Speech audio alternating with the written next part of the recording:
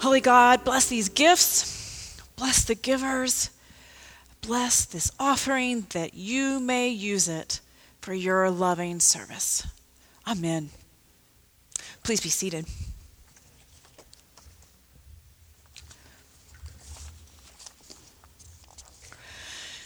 So, we finally come to the conclusion of our very long series on Ambitious Church. We've been at this for 11 weeks, y'all.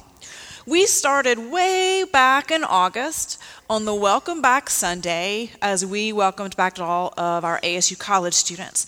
And so I want to give you just a reminder of all of the different foundational blocks that we've talked about that have been important for any church that longs to be, strives to be an ambitious church.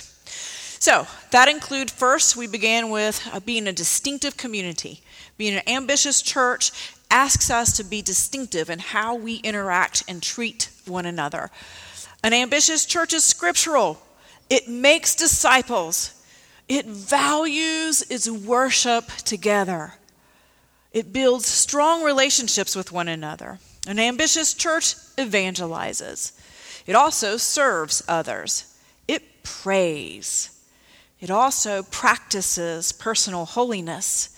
And last week we talked about an ambitious church is generous. It gives. So today we add our very last characteristic. An ambitious church is also a church that waits expectantly for God's kingdom to come. It not only waits, but it helps out with the coming. So, let's see what Scripture has to teach us this morning about that. Both of our Scripture passages come from the Gospel of Matthew. First, a teaching in the middle of the Sermon on the Mount from Matthew 6, verses 9 through 13. Jesus said, "Pray like this, Our Father who is in heaven, uphold the holiness of your name. Bring in your kingdom, so that your will is done on earth as it's done in heaven. Give us the bread we need for today. Forgive us for the ways we have wronged you, just as we also forgive those who have wronged us.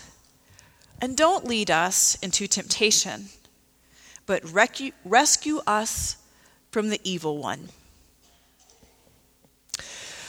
And then a parable from Matthew 13, verse 33. Jesus told them another parable. "The kingdom of heaven is like yeast, which a woman took and hid in a bushel of wheat flour until the yeast had worked its way through all the dough." This is the word of God for all God's people. Thanks be to God. Will you pray with me? Lord, may the words of my mouth and the meditations of all of our hearts be acceptable to you, our rock and our Redeemer. Amen. So I think I can do this and it works, but I invite you to take a big breath in. And what do you smell? Can y'all smell it over there? Yes. Bread baking. I'm not actually a big bread fan, but I love that smell. It's one of the most comforting smells in the world. So this morning we are trying to worship with all of our senses. And so I invite you to just continue to reflect as we smell the bread baking in our sanctuary and as we think about what Scripture has to teach us as it relates to us through this common, ordinary, important, tangible item, bread. Bread. So the first scripture that I want to talk about is one of Jesus' parables. It's only one sentence long, but man, does Jesus pack a lot into that one sentence. And I know some of you are sitting there thinking, I sure wish he could pack a whole sermon into one sentence. But clearly I am not Jesus. This is one of several parables in a row in which he is talking about the kingdom of God. The kingdom of God is such a fantastic concept, and it's a new concept. So that the disciples, they're trying to understand, what does he mean by this? Jesus gives lots of examples and teachings to paint the full picture. But let's see what today's lesson teaches us. What glimpse do we get from this parable about what the kingdom of God, the coming kingdom, might look like? So it is the parable of the leaven. Now, this is an important point. I got several kind of things to lift out of this one verse. It really is amazing. But the kingdom of God is what the woman does with the yeast. It's not the yeast itself.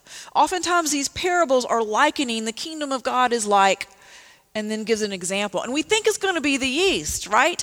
Because we know what yeast does. You add just a little bit of yeast into the dough. It works itself into the dough, and then it helps the dough to rise. And you only need a little bit to make that dough rise. It accomplishes this good and amazing thing. But that's not the point here. The point is what the woman does with the yeast.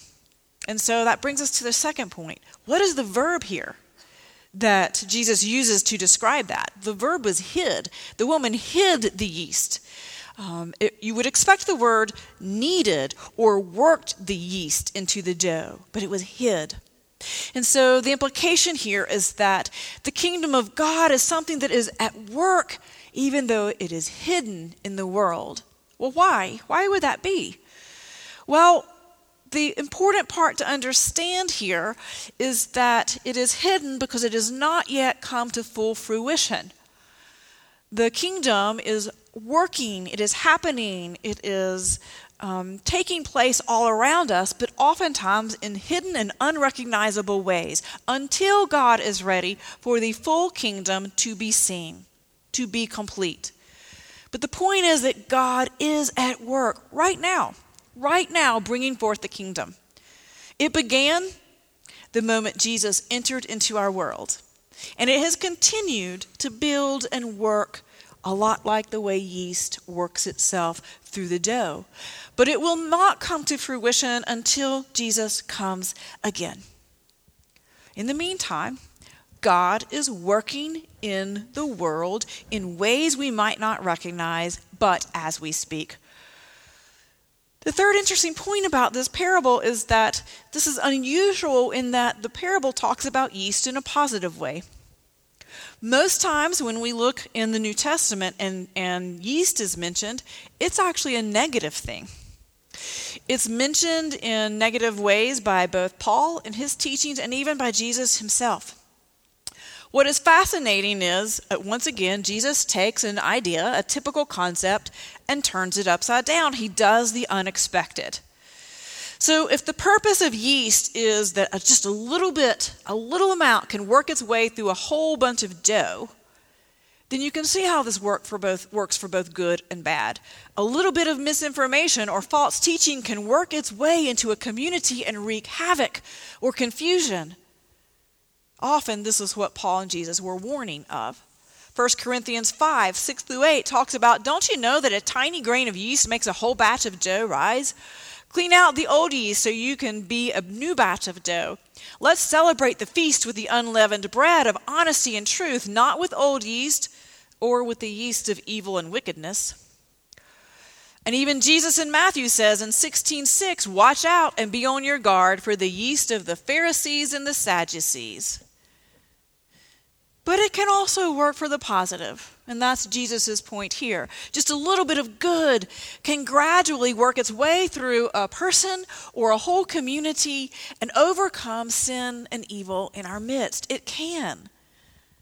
One commentary made this comparison. It's like a preacher who preaches to a congregation of 25 in a city of 2 million. But she keeps preaching to that congregation, and little by little, the whole city receives and accepts the gospel and the good news of Jesus. Until God's word has finally worked its way through the whole city like yeast does to a batch of dough. And the final and most positive and beautiful part of this parable is the surprising extravagance of the coming kingdom. And we might not know that if we don't know about baking bread and the measurements in that one verse. but the measurement that the scripture refers to of flour is actually equal to 10 gallons or 50 pounds of flour. So this would bake enough bread for 150 people. So for one woman to be working with that much flour, she has either lost her mind or she is baking for the kingdom bakery, because it implies preparing for a feast, an extravagant celebration. It implies that when God's kingdom comes, the crowds will be large. This woman is preparing for abundance, not scarcity. It's going to be a party where everyone is welcomed. So we hold this teaching then from the parable of the leaven. And now let's look at our other teaching where God gives the disciples the Lord's Prayer.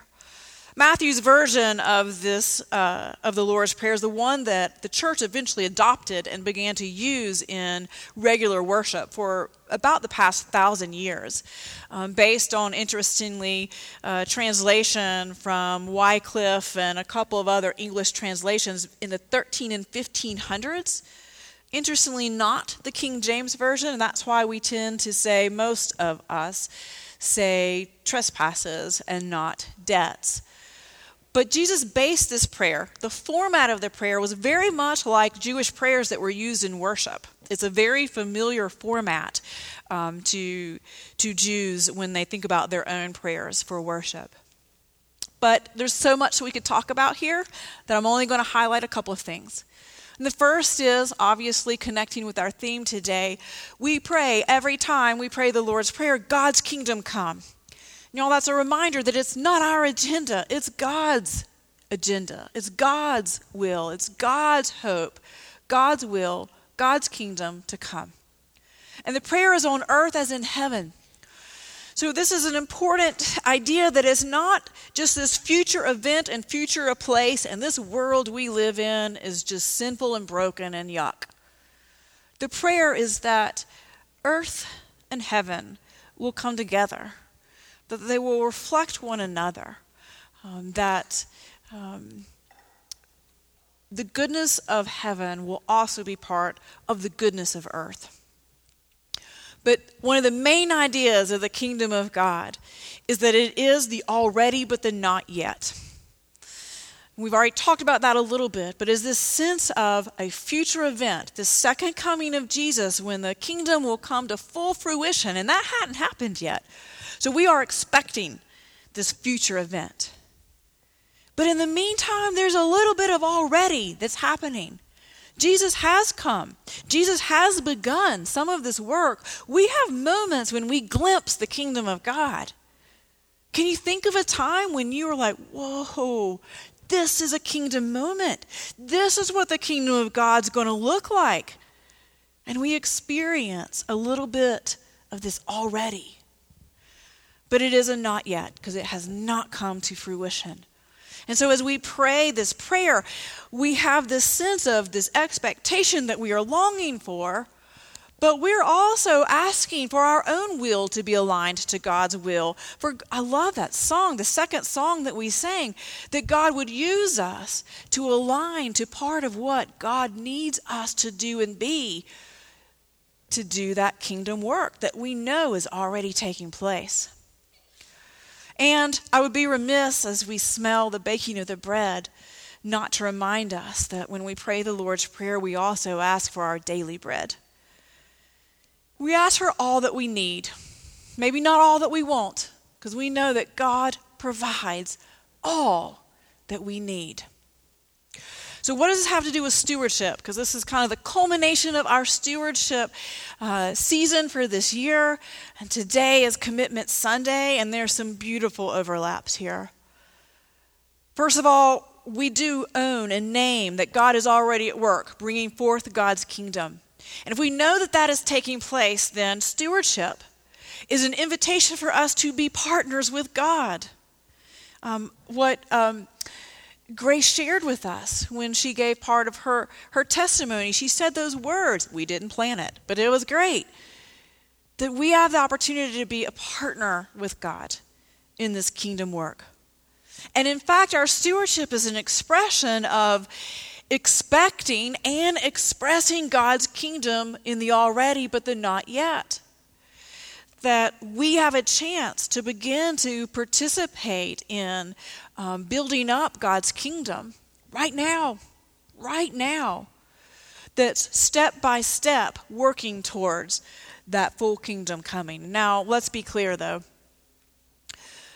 God is the ultimate one that makes the kingdom come to fruition. That is not us. That is not our job. That is not our responsibility. We are simply helpers, partners. We are instruments that God can use to break in and to impact people's lives and the world and to continue to tell the story of the good news of Jesus Christ. And so, finally, our invitation to be part of stewardship as a discipleship practice is that it's an expression of hiding that yeast in the world. So when we offer our gifts, when we offer our financial contributions and commitments to what God is doing here in this church, it's our way of hiding the yeast in the dough of the world. We get to be part of that. We get to do that. So as we think about our own contributions, though, to God's kingdom's coming, I know some of you are going, yeah, but my contribution really doesn't amount to that much. It's certainly not enough to bring on this massive celebration and future expectation that we're talking about. It's not nearly enough to pull that off. But please don't underestimate the importance of your participation and your contribution to God's good work. Remember this, small efforts can have a huge impact. So a preacher reflected on a funeral he conducted for a man who helped develop the Boeing 747 aircraft. So that was the first wide-body commercial airplane. It began to fly in 1970. It's flown for 50 years. It truly was amazing when that thing pulled off the ground. And so after the funeral was over, he went to talk to the man's wife to say that just must have been amazing for him to be part of that with his work. And she said, well, you know what? The interesting thing is he spent 15 years working on nothing but a switch box. That was his task. He worked on nothing but a switch box for the airplane. But when that airplane pulled off the ground, it was the proudest moment of his life. And you see, that airplane could not have pulled off the ground unless he had done the work that he had been doing for all of those years. Often we see our seemingly small efforts and feel that they aren't very important. But when the great kingdom of God lifts off, we'll be thrilled to find out that all of our efforts were essential to God's kingdom. So we prepare in a little bit to offer our contributions to God's kingdom work of what God's already doing in our midst here at Boone UMC. And I invite you to think about one last thing this morning.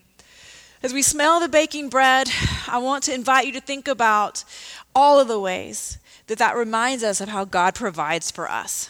All that we need, our daily bread.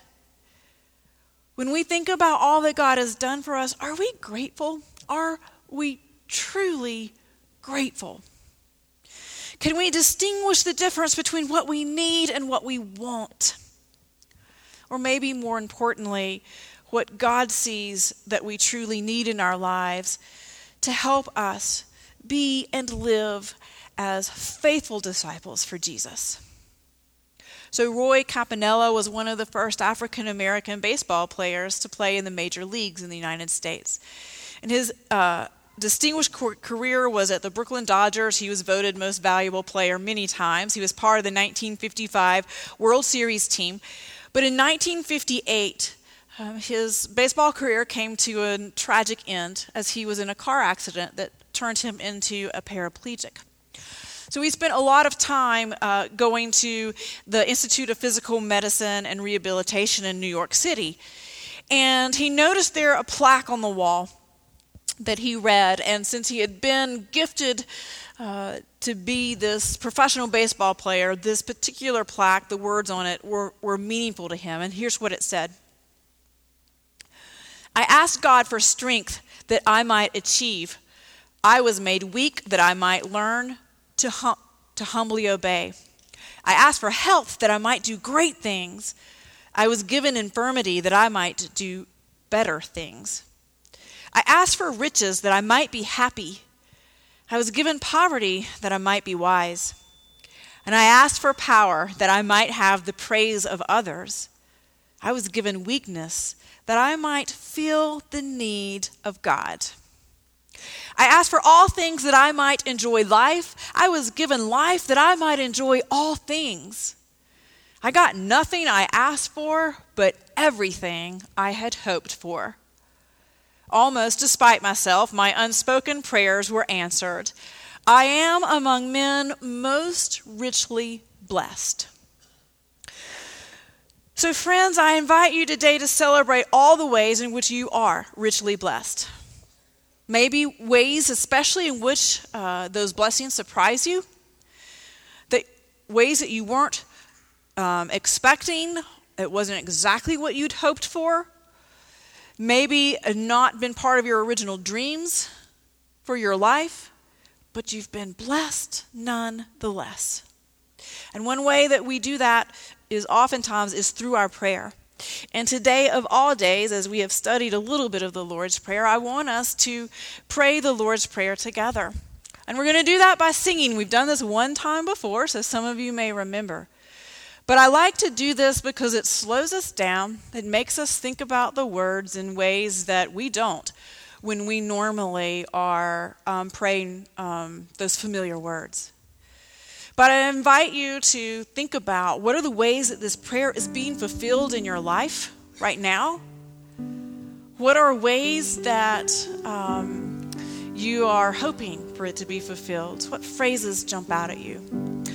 So I'm going to sing it. You're going to sing with me. I'll sing a phrase. You'll echo me. The one thing I ask is that you try and hold the note while I'm singing. I'll hold my note while you're singing. And it creates this kind of Gregorian drone chant sound that'll fill the sanctuary. And it will create this beautiful spirit of prayer. And I'm going to wander around because it's going to be hard enough to listen to me. Pray it. I invite you to pray it.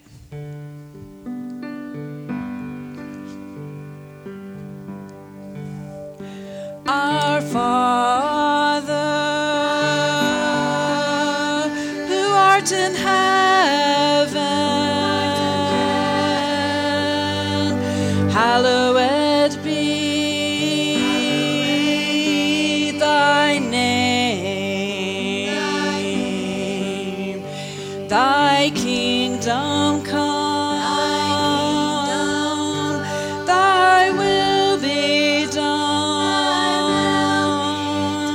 on earth as in heaven. Give us this day our daily bread,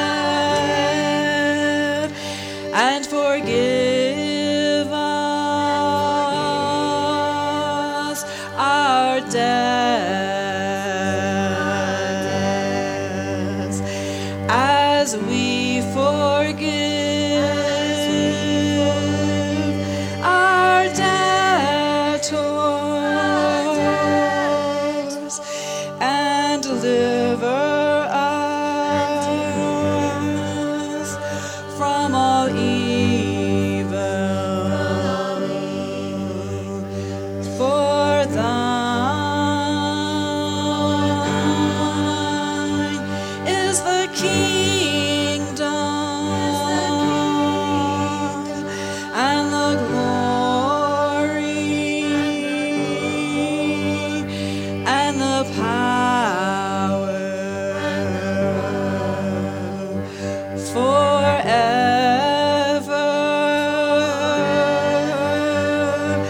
and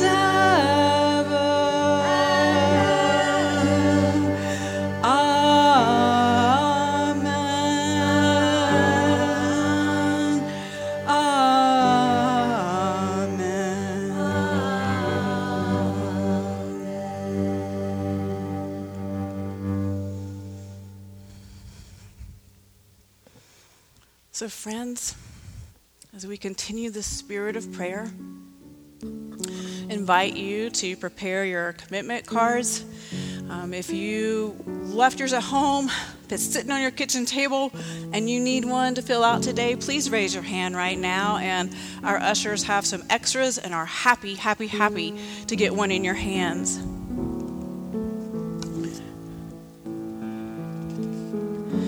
The invitation will be that when I stop talking here in a second, to bring your cards forward, place them in the baskets. You may do that as a family. You may send a representative up. You may want to come and pray on our chancel rails, and we're happy for you to do that. I ask you to not only pray for your own gift that you are giving, but let's pray for all the gifts for all morning long that our church family are offering up. That these gifts may be the yeast that is hidden in the dough that God is using to help further the kingdom of God in our midst. So friends, I invite you. You don't have to dance down the aisle like we saw last week with brother, I forgot his name, Lawrence. But I hope you will come with joy as you are invited to be a partner in God's kingdom work, for God's kingdom to come.